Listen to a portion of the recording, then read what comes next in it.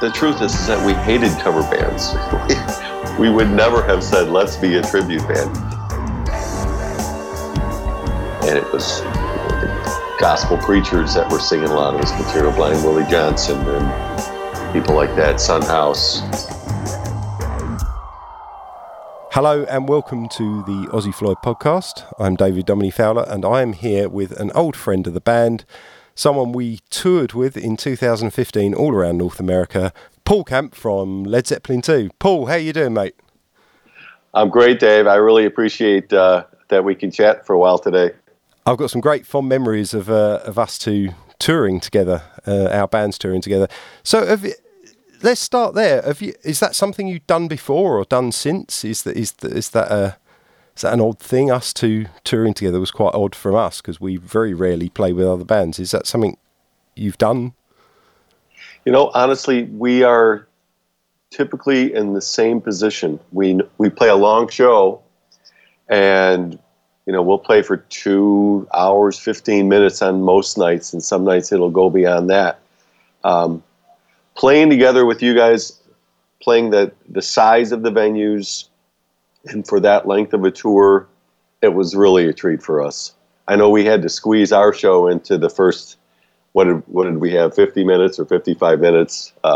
It was a bit different for us in that aspect, but it was still great fun just traveling around, you know, getting to the city, taking a look around the venue, seeing everybody roll out of the buses, and I really enjoyed it. I watched you guys every single night. I didn't miss a night. I would typically miss the first song and a half because I was just changing over into my regular attire. Yeah, it's just like we saw, most of us saw, and I pretty much saw the first 40 minutes of your show. And then, but it's not that we couldn't hear you. I mean, that's the thing. It's even in the dressing rooms we could hear you. You ended with Stairway, didn't you? No, Stairway was earlier. We ended it with Whole Lotta Love. But I don't know. There's something about Stairway when anyone remember laughter when he'd say that. Was that the right line? Well, that was one of the lines that always gets some kind of a response, and it gets a response. And I remember at times where I'd be walking around to where the sound's mixed from at front of house, or I'd be at the side of the stage or whatever, or even just sort of walking past catering or something, and you'd hear him say that and this big roar of the crowd, and it would fill me with excitement. I thought, oh, we're going to be out there in about an hour, you know. But I only ever got to watch the first half of the show or something like that, or the first 40 minutes. So, well, we definitely have very fond memories of that tour. You know, there were some things that we hadn't really experienced before, like the nice catering. We've done other stadium shows. You know, we've played with the year after that. We did a run with the Styx for a few shows, but it was only a few nights, and they didn't have nearly the catering set up for us that you guys had for us. So I think it says a lot about us, the emphasis on the luxuries. You know, I think. Oh no! You know, the buses could be awful, but if the catering was bad, we'd all have something to say. I wanted to know how you started, because I don't think that really came up much in our conversations on the road. Why did you choose Led Zeppelin? You know, who started the band, and tell me a bit of the history of you guys. Well, you know, when I was a kid, I had picked up some book, the Led Zeppelin songbook, and I was probably 10, 11 years old, and I had figured out all the tunings for the acoustic songs, for That's the Way and for Bronnier. And in my previous, one of my previous groups, using a bow was something that I naturally did. And it wasn't even because Jimmy Page did it or because we wanted to be like Led Zeppelin. I just liked the sound of it, and we incorporated that in some of the songs.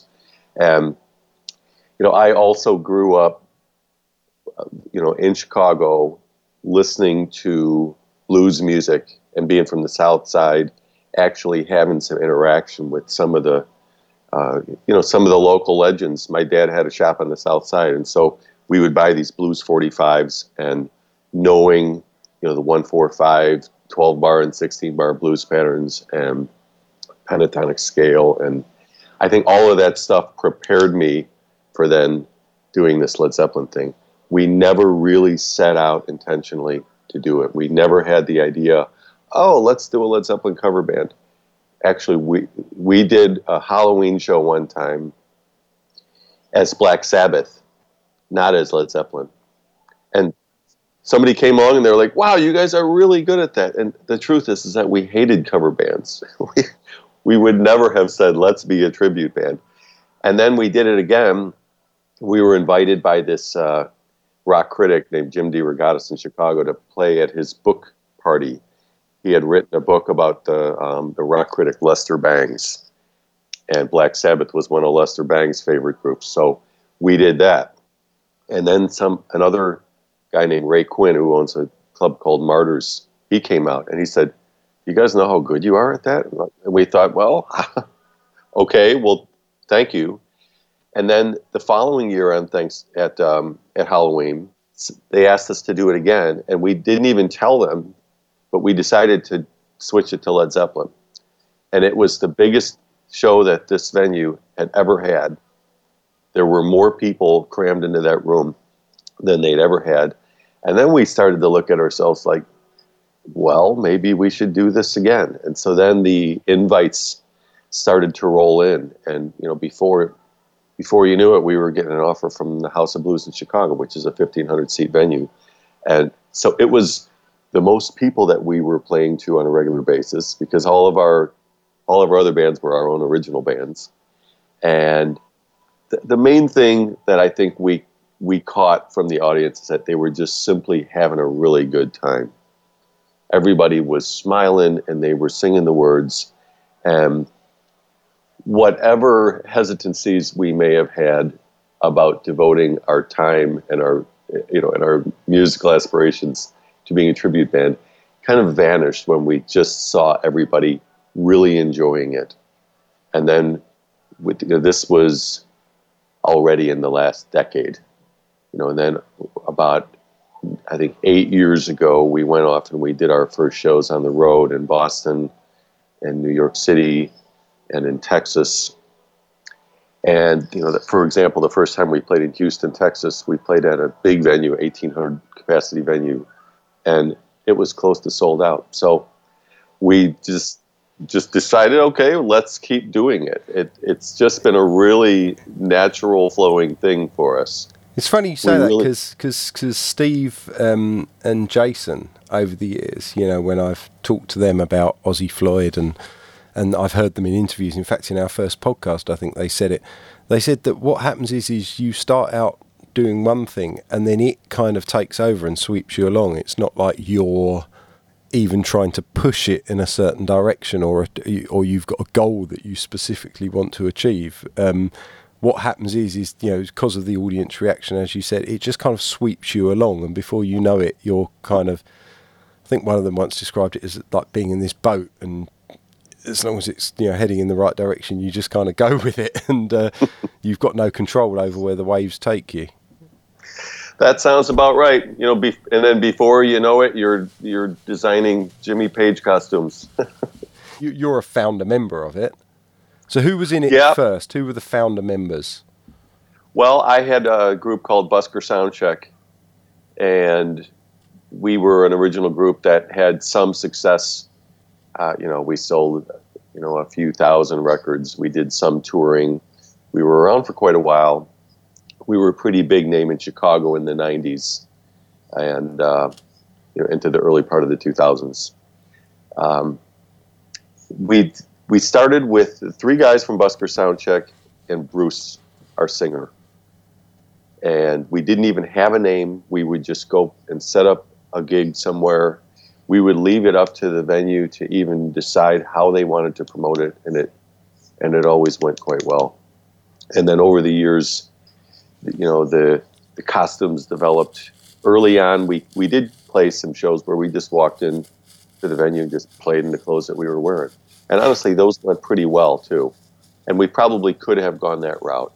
The thing that we had access to is Bruce's sister.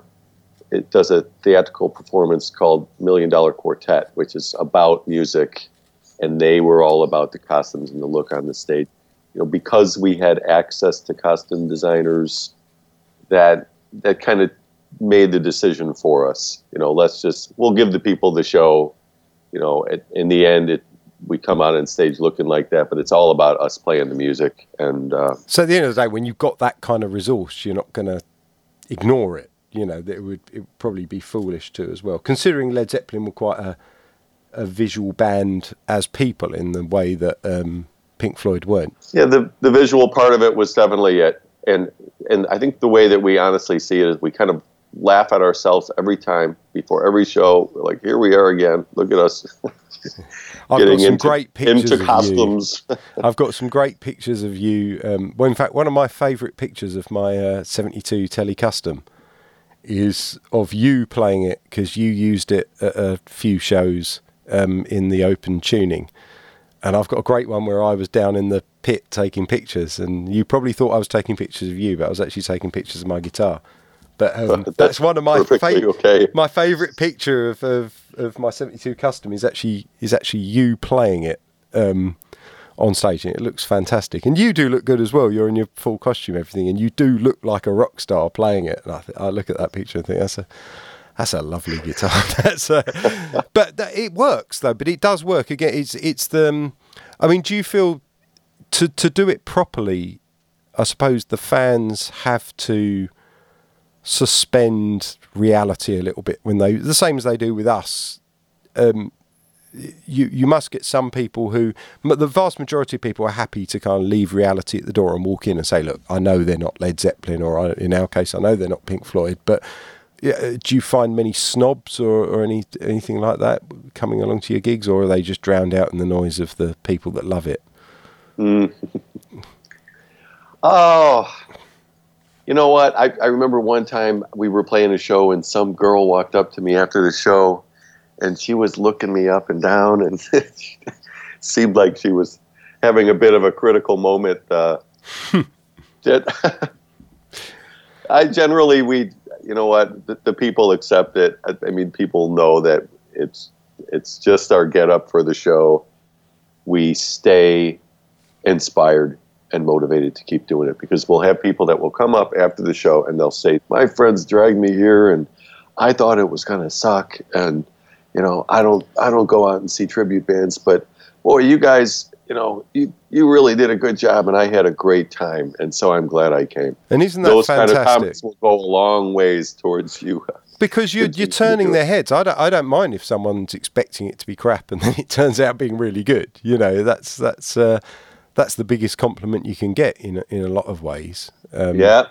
It's just, it seems to me that's how a lot of articles start with that line. Well, I went along expecting it to be X and then ended up with it being Y. So could it have been another band that you did a tribute to? Could it have been something other than Led Zeppelin? Are there any other bands that you go, well, that's it could just as easily have been, Queen or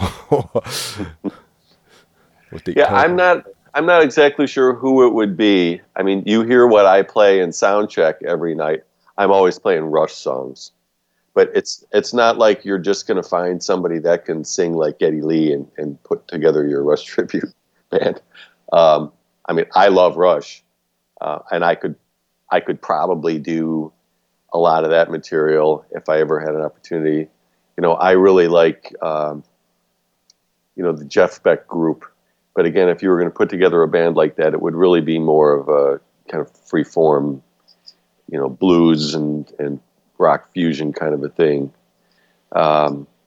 Putting together another tribute, boy, I don't really know. I mean, we really enjoyed doing the Black Sabbath, just because of the riffs are so fun to play.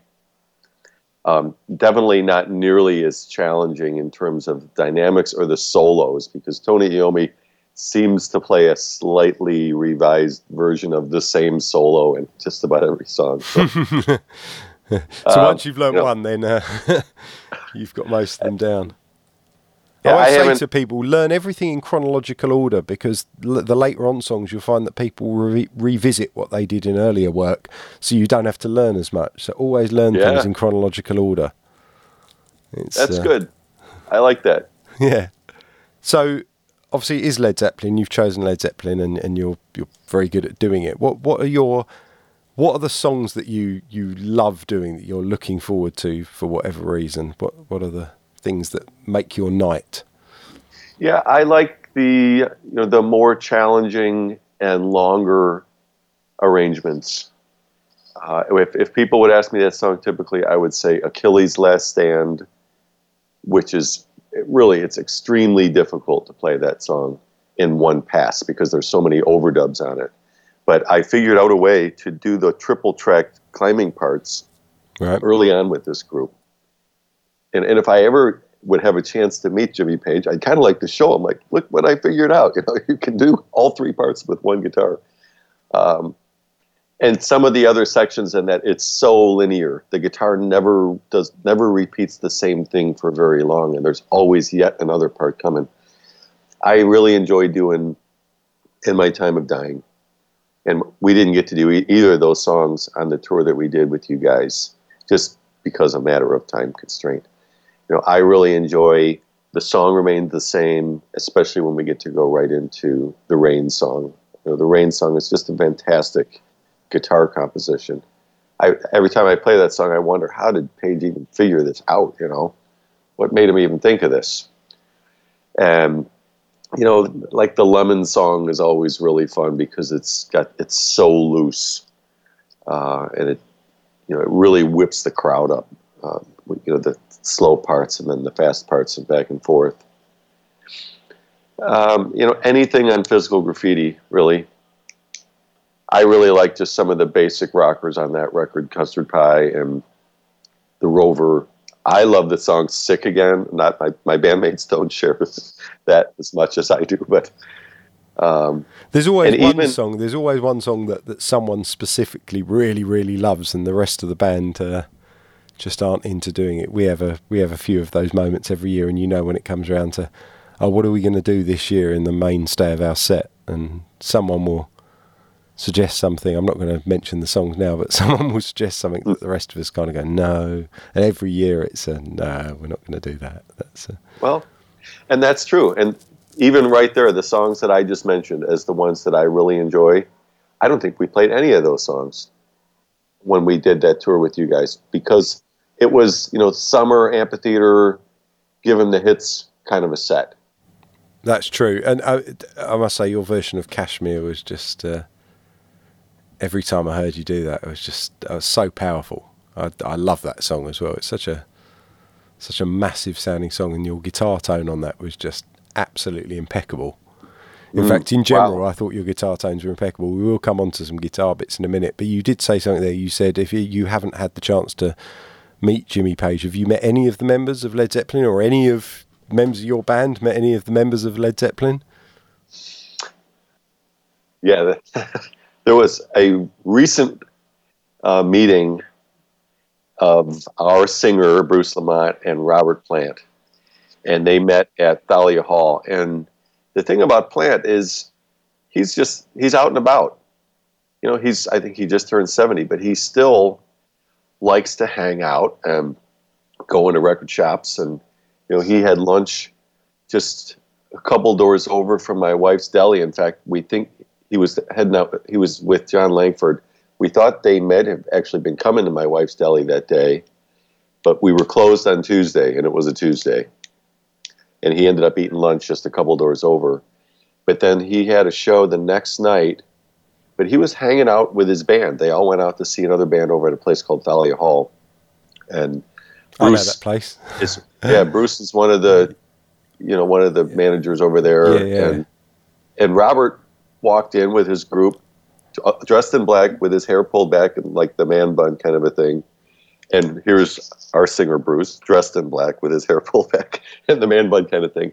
I'm sure the entire staff of the place was watching these two guys in the room, waiting to see if there would be some interaction. And Plant walked right up to Bruce and ordered drinks for his whole group.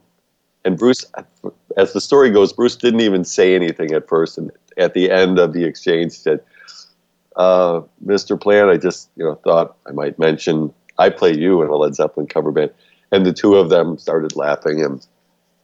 And Plant's, his question to Bruce was, do you have any original material? he wanted to know if we had written any songs in the Led Zeppelin style that he could hear.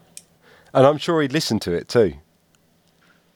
I think he seemed, I wasn't there, but it sounded like, the meeting was pretty good-natured. And so Plant definitely knows that who we are. And I'm sure Page would have had to have, seen some things about us on the internet. He seems like he's very inquisitive, and he's just really constantly involved in promoting the legacy of the band. So generally, we would think if they met us, they'd probably like it pretty good. We were in town one night when them Crooked Vultures were playing at another venue, and our names were both listed in all the magazines and on the marquees and stuff. So I'm sure Jones knows that we're around. But if we do get a chance to meet or have them come out to a show, it would certainly be like the icing on the cake. But that's something that we really plan for or aspire for. So what, changing subject slightly, what have you got in your guitar setup these days? Tell me about your guitar setup, because I loved the tones you had, and you've got great gear. So talk me through what you're using at the moment. Yeah, starting with the amps, I have mid-70s JMP heads. The one of them actually said Super Lead 100 on the back of it, and it was a no master volume head when I first got it. But the truth is that it's too loud. Even in stadiums, you just can't turn that particular amplifier up. So I tried a few different things, ended up turning it into the rough equivalent of a JMP Master Volume 100. So they're both 100-watt heads. Over the years, I've tweaked some of the components on the inside, tweaked some of the preamp tubes. I've tried various power tubes, and honestly, I don't even think I know what's in there right now. Something along the equivalent of a Mullard. And I got one new guitar that I don't think you've seen. There was a fan that sent me the Telecaster body that was painted very, very accurately like that colorful Dragon Telecaster that Page played in the early years. And he was just a super fan, and he did a little bit of woodworking, but he did a very nice job with the body. And the wood he used was catalpa, which is interesting because in my neighborhood here in Chicago, we have a lot of big catalpa trees. So the catalpa is a really good combination of the harder sound and the darker sound. It's super lightweight. He did it as a huge favor, obviously, but then I was somewhat obligated to do the rest. So I think I spent maybe $700 to put all the rest of the guitar together, but I play it all the time. I really like it a lot. And then you've seen my Les Paul. My Les Paul's a 2002 Sunburst. It's perfect for this gig. Very reliable. I hardly ever even do anything to it. And then I've got the double neck, which again was just kind of a lucky story. I happened upon it because some guy at a guitar, my tech, had it at a guitar shop, and whoever the owner was didn't want it anymore and sold it to him for a good price. So I kind of lucked into that. I've got that Dan Electro 5090C, which I use on a few things. Sometimes Cashmere. I've got a Dan Electro. I think it's that model, or is it? I can't remember the exact model number of it, but it's the same one that Sid Barrett used back in the day. So I think it's very similar, and it's a wonderful guitar. It's a wonderful guitar. And they're $250. They're so cheap. They are really cheap. I mean, when I saw the price of it, I just grabbed it, and I tell you what. Not only does it sound perfect whenever we do any early Floyd stuff, but I'm also using it at the beginning of our current show, which I'm sure you're going to see later this year when we come to Chicago. I use it in the first song. I have it on a guitar case, which is on a keyboard stand, and I'm using it for a slide. And where it's got such a flat neck, and it just sounds absolutely beautiful. It's got a really mid-scooped hollow sound. I'm sure you know, they all sound the same. It's so unique. You couldn't use another instrument and make it sound a bit like a Dan Electro. It's just they're so cheap, but I think that's part of what gives them their individual unique tone. So yeah, I'm totally with you on that one. Your Les Paul as well. I remember that being particularly lovely. I never used to like Les Pauls at all. Anyone who's ever seen any of my things about guitars, any of the videos we've put up, has probably seen that I had loads of Fenders and Telecasters, loads of Strats and Telecasters. But I never got into Les Pauls, and then all of a sudden that's flourished, and now, you know, I love them, and I don't know whether touring with you kind of did that, because I didn't really have it. I had one very cheap Les Paul that I used for one song before that, but I remember your Les Paul was particularly nice. Well, thanks. The guitars just kind of come into your life, you know. I don't know if I've ever really set out to say I'm going to get this guitar today. I wandered into a guitar shop one day, and that guitar was hanging on the wall, and I literally borrowed another guy's Les Paul when we first started doing this group. I didn't even own one myself. What about your pedals that you use? Because I remember you had some really nice pedals on your board. Yeah, the main boost pedal that I use for leads is it's a turbo rat with the turbo setting off. And that one I had sent into some guy down in Missouri, JHS, and he did some mods. I don't even know if the switch works anymore. But I generally run the distortion setting very low, so it's mostly just a clean boost for the solos. I've got a very, very ancient Thomas Organ Crybaby wah pedal, which really works good. I mean, there are some key uses of a wah pedal in some of the Zeppelin material. Well, Jimmy Page used it as like a treble boost. I mean, like on Whole Lot of Love, the main solo on that is just played with the wah up to the top with the treble boost, just boosting. Yep. That's exactly what I do. And I mean, it's not even used like a wah half the time. It's just on, and you wouldn't necessarily know that unless you'd really listened carefully, because you could probably get that sound with an EQ pedal or something like that. Yeah, that was something that, you know, you figure out along the way, like, how is he getting that searing, trebly tone? And sure enough, step on your wah pedal, oh, there it is, you know. Did you ever hear, going around the internet a while back, there was a multi-track of Whole Lot of Love from the original tapes? And a friend of mine had a copy and was playing it to me one night. And that was amazing to listen to. And you could actually hear where he's doing those solos, like before it, where he wants it to be quiet to the tape, he brings the wah down to the kind of the lowest level, so the sound's a lot bassier, and you can hear all the hiss and the noise of his guitar with that kind of sound. And then just before the solo, he pushes it right up to the top, and the noise becomes very, very shrill, and then he plays all his solo with it right up the top and pulls it back, and it's almost like a volume pedal. He's using it to kind of boost it for the solos, and then brings it back when he's not playing. And you can hear, when you solo the track of it, you can hear all of that going on in the background. It's amazing. If you could send that to me, I would love to hear that. I don't have a copy of it, but I will. Of course I won't, because that would be completely illegal. There is no way on a podcast that I'm going to say to you that I will get you a copy and send it to you, because that is definitely not going to happen, Paul. All right? Oh, of course. No, that'll never happen. That will never happen.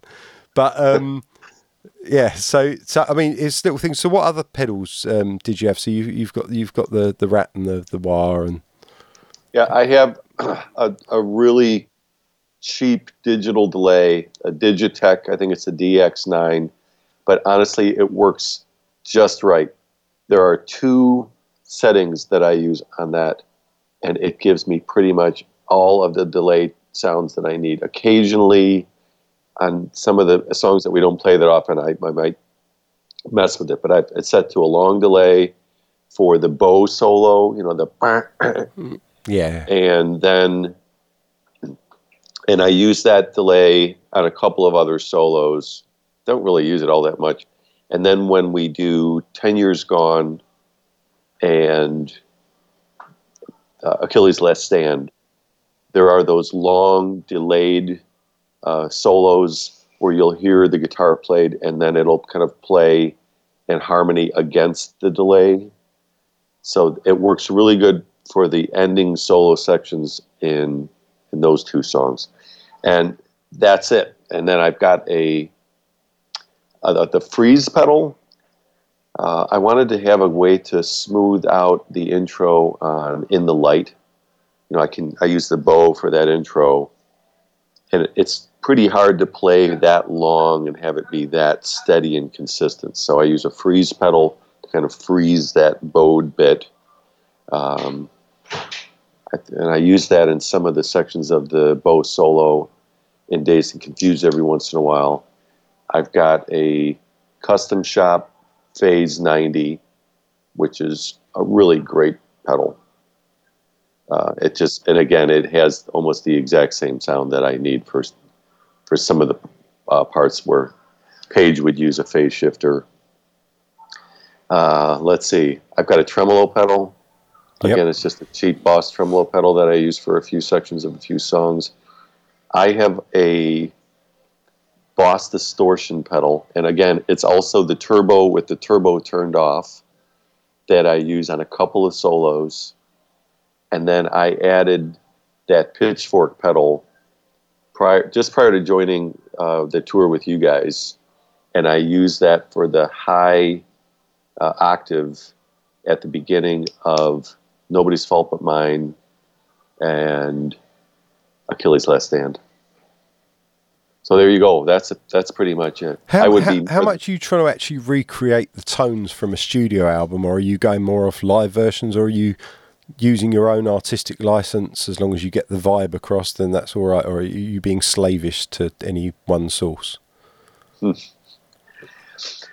think generally I'm just trying to make it sound as good as it can because we're a live rock show. I'm not specifically trying to directly emulate any particular recording, but paying attention to the pickup selectors is one of the main things. You know, in Heartbreaker, for example, he keeps going back and forth from the neck pickup to the bridge pickup. And then it seemed like around 1973, 1974, he started to use the middle pickup selector, which is both pickups. And then what I like about that, and with a Les Paul, is you can roll off the volume of either the neck or the bridge and get almost this infinite palette of tones from that. So, for example, on Black Dog, I've got it on the middle pickup selector, and I have my neck pickup rolled down to like 8, and the bridge pickup at 10. And so that does kind of sound like, you know, the way that it was recorded. But honestly, when Page recorded that song, he plugged straight into the board. So it's a really unique sound. And so I'm not necessarily trying to emulate the studio sound of that. I'm just trying to find the thing that works best for playing it live. I suppose that can work in some ways better for Led Zeppelin music than it can for Pink Floyd music, because Pink Floyd music, the soundscape of it is much more, it's much less geared towards a kind of just a live sort of big rock sound. You know, there's a lot more layers, and they used a lot more trickery, I suppose. That was one way of looking at it. But I suppose that gives you a certain freedom, which must be quite nice. Yeah, you know, the very first time that we met you guys, we were standing off to the side of the stage in Toronto at the Molson Center and listening to your sound check. And all of us were like, wow, listen to the guitar tones. Because it's so important for Pink Floyd songs. I'll have to show you my my new rig. It's improved quite a bit since you last saw it.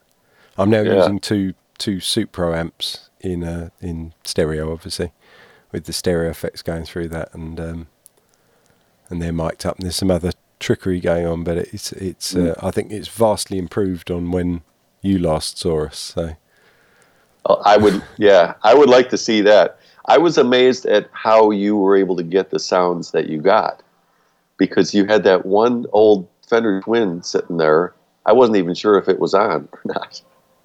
Yeah, but the way I did it with that was, I had the guitar. I can't remember the last time or what year I introduced that, but for a while, basically, I had all the sort of the guitar going into the different pedals through a pedal switcher. So when I selected a patch, it would select the right pedals in the combination that I wanted, and then it would push that sound through. I've got like a Boss multi-effects unit, the GT Pro, which is kind of a Swiss Army knife. It does a bit of everything, and then from that, I'd go to the amp. So from that point, it would all be mono. Everything was mono. And then the amp would be mic'd up. So you'd hear the amp on stage, and then the amp would be mic'd up, and that would go into a Line 6 unit that I've got. That I'd then have stereo effects added to the mic of the amp. So things like Leslie simulators and stereo delay or chorus. So it would probably be quite weird listening at that point to have listened to the signal direct from the amp, because you would have only got half the sound. And I changed away from that. I wasn't very happy with that setup. I mean, it did sound good, but I'd bought a Supro amp after seeing and playing through a Supro Thunderbolt amp in Canada, in Montreal, in a shop called Steve's Music. It's a great shop up there. I tried out this Supro Thunderbolt amp, which was an amp that I understand Jimmy Page used to use back in the late 60s. Yep. And I plugged into it, and all it's got is a volume and tone. And I just turned it up, put the tone in the middle, and turned it up and played a Strat through it, and did the intro of Shine On. And it just sounded amazing. It was just like this perfect little blues combo. You couldn't have asked for more. And I haven't looked back. The sound is just stunning compared to what I had last time you would have seen us, which was probably 2016. Did you come and see us last year, Paul? Or was it the year before? We saw you when you came through at that Hammond Casino. Yeah. That was 2016, wasn't it? Well, we played with you in... The big tour we did was 2015. We did a few shows kind of across the country with you in 2016. Yeah. And then, we came to see you at that Hammond show.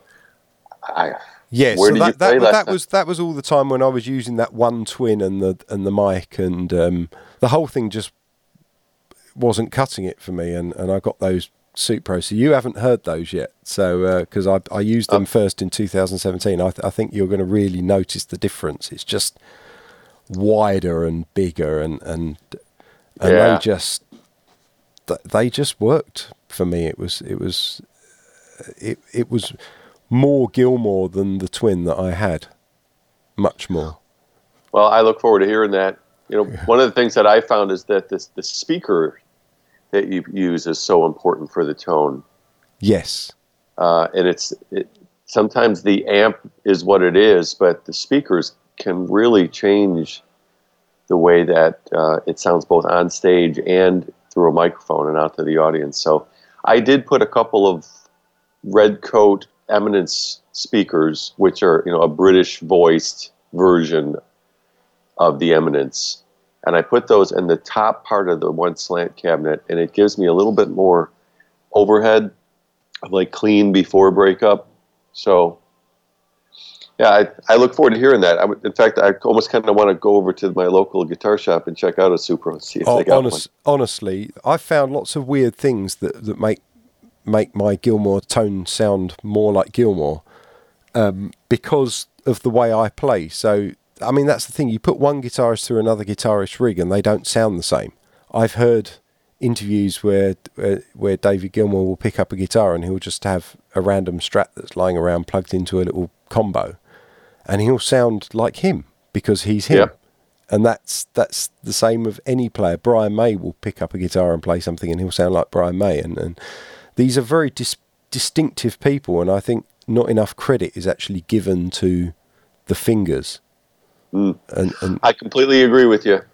I've heard Jeff Beck can pick up, a $200 Strat, and it sounds just like Jeff Beck. So what do you listen to outside of that now? Are there any new bands or kind of classic rock bands? You've mentioned kind of Rush and Black Sabbath and stuff like that, but is there anything kind of left of field that you're into that? Honestly, I don't really have the attention span these days to be digging through record store bins and looking for those new bands like I clearly did when I was younger. My kids will play new music for me. What are they into? Well, my oldest daughter is really into a lot of good music, and she used to make me these, these mix discs of songs, and she would always say, "Dad, I know you're going to like all these songs." And it didn't even really matter who the band was. She just knew what kind of song I liked. It could be old, it could be new, it could be country, it could be rock, it could be pop. She knew my taste in songs. Now, my younger kids, they listen to the pop radio. They haven't developed any kind of their own unique musical taste and sense yet. But lately at home, we've been listening to The Who a lot. And I find that Tommy, from beginning to end, it just sounds better to me than it's ever sounded before. And then we were on a vacation recently, and we went all the way through Quadrophenia. And I think when we got done with it, we put it back on and we listened to it again. It's so regal. I was always a big Who fan, but I think I'm liking them more and more as time goes by. And from time to time, I've got a friend of mine who collects a lot of the old blues albums and 45s, and he'll put everything together for me on these discs so I can listen to old obscure blues recordings, from the 20s and 30s and 40s and 50s and 60s for as long as I want. He's given me so much material. And another record that we've been putting on a lot, and this is all in line with the old classic stuff, the live UFO album. Right. It's called Strangers in the Night. And we were at a thrift store not too long ago, and we picked up a Sinatra record, Strangers in the Night. She came home and she put it on, and she looked on the turntable, and there was this record on there, Strangers in the Night, and she didn't realize it was the UFO. But boy, that's a really great live album.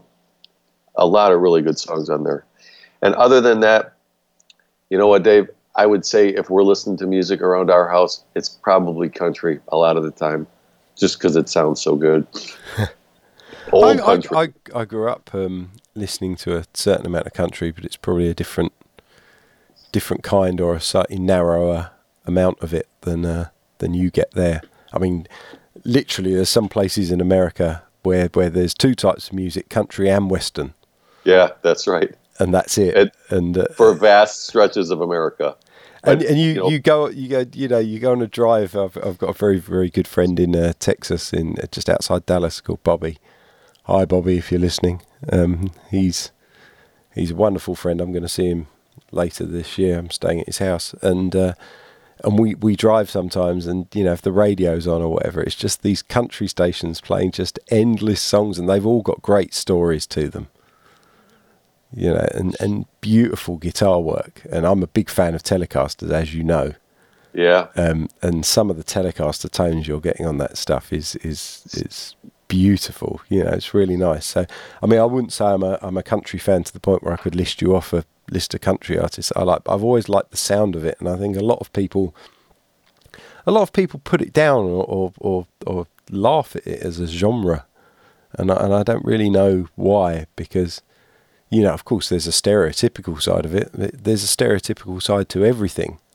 Yeah, and if we're listening to country, it's not modern pop radio country for sure. No, you're talking about. But I'm not talking about modern country. I'm talking about old country, the sort of stuff my mum played me off vinyls that she had in the 60s and the 70s. And yeah, Waylon Jennings, Merle Haggard, Willie Nelson, Johnny Cash. When we were on tour with you guys, I stopped in at this record store in Nashville, and they had one of Waylon Jennings' old Stratocasters in there. And it was the kind of place where you could just walk right on and pick it up and play it. Who did the song Hillbilly Highway? Was that Steve Earle? Or? You know what? I'm not 100% sure. I need to look that up now. That's going to annoy me. 1 second. Hillbilly Highway, because I loved that. I loved that song as a kid. Yeah, it's Steve Earle, Hillbilly Highway. Yeah, he's got some good stuff. And if you put on Spotify, actually, Steve Earle is a pretty good station, and then you get to hear the other stuff. Or if you put on Waylon Jennings on Spotify, you'll definitely hear some really good stuff.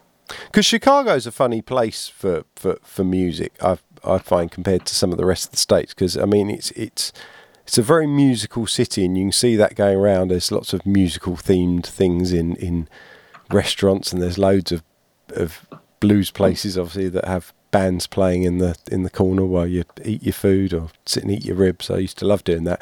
But it's got a certain amount of the musical feel of the South, but obviously it's not. It's certainly not in the South, and I know that from winters in Chicago. It's absolutely freezing. Yeah.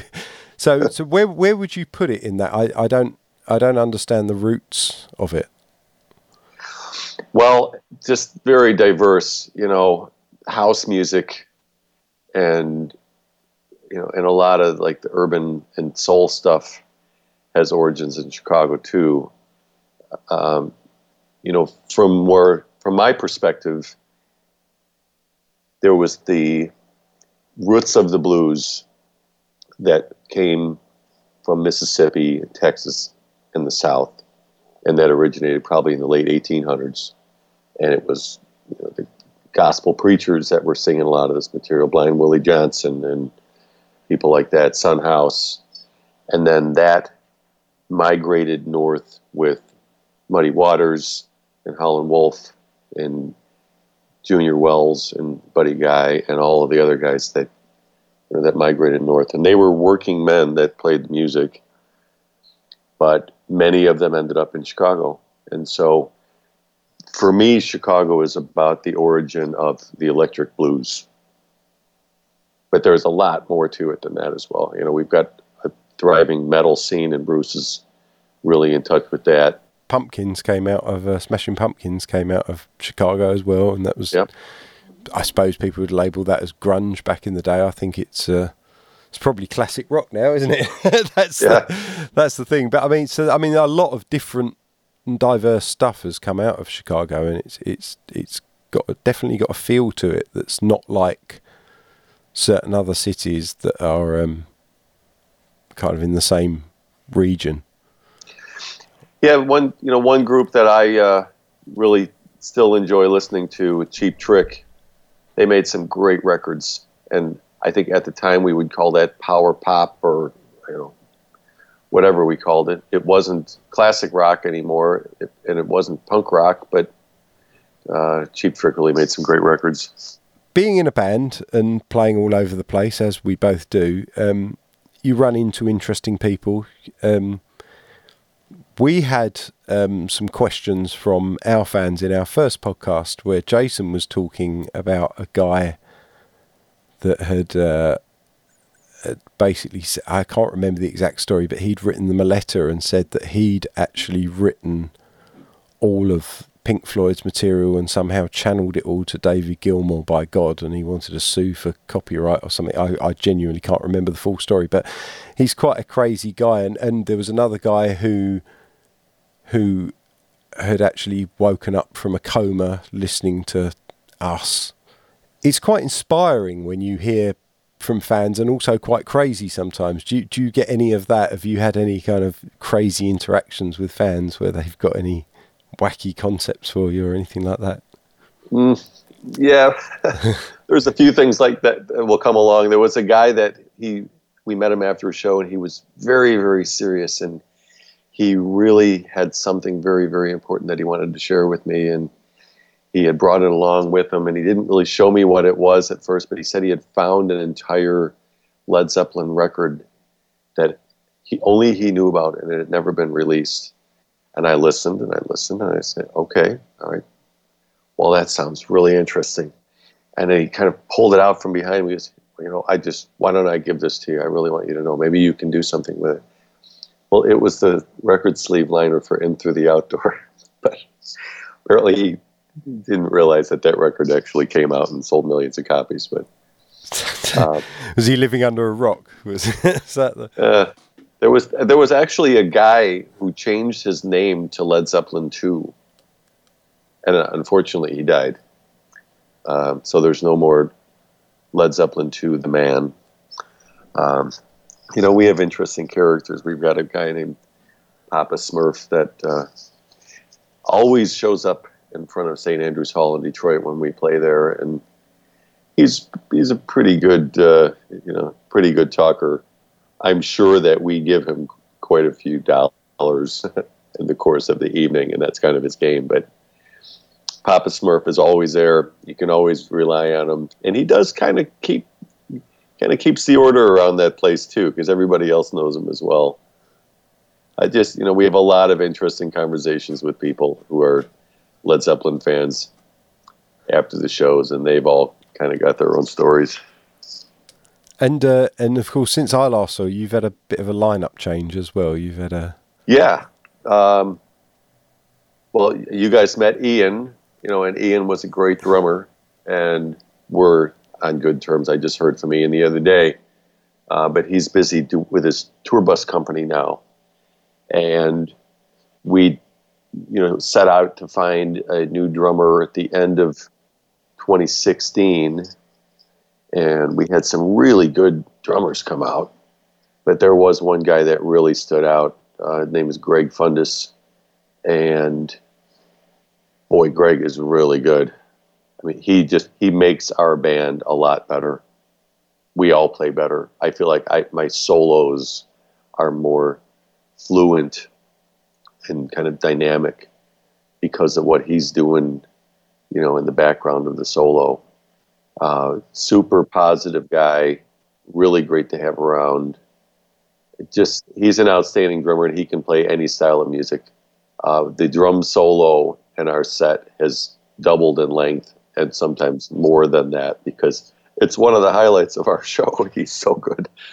And we did something that was really interesting back at the end of May. On what would have been John Bonham's 70th birthday, we hosted an event in Chicago at the Metro. And we had, I think it was 8 or 9 different drummers that joined, and everybody would take a song or two.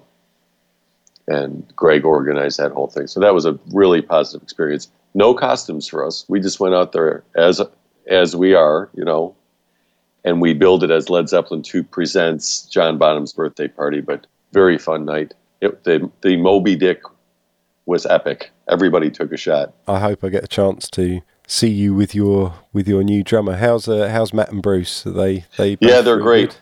We played a bunch of shows in the early part of the summer, and we're all kind of being lazy here in August, but schedule picks back up a little bit in September and toward the end of the year. Cool. Where are you playing then? What's your next show? Give us a plug.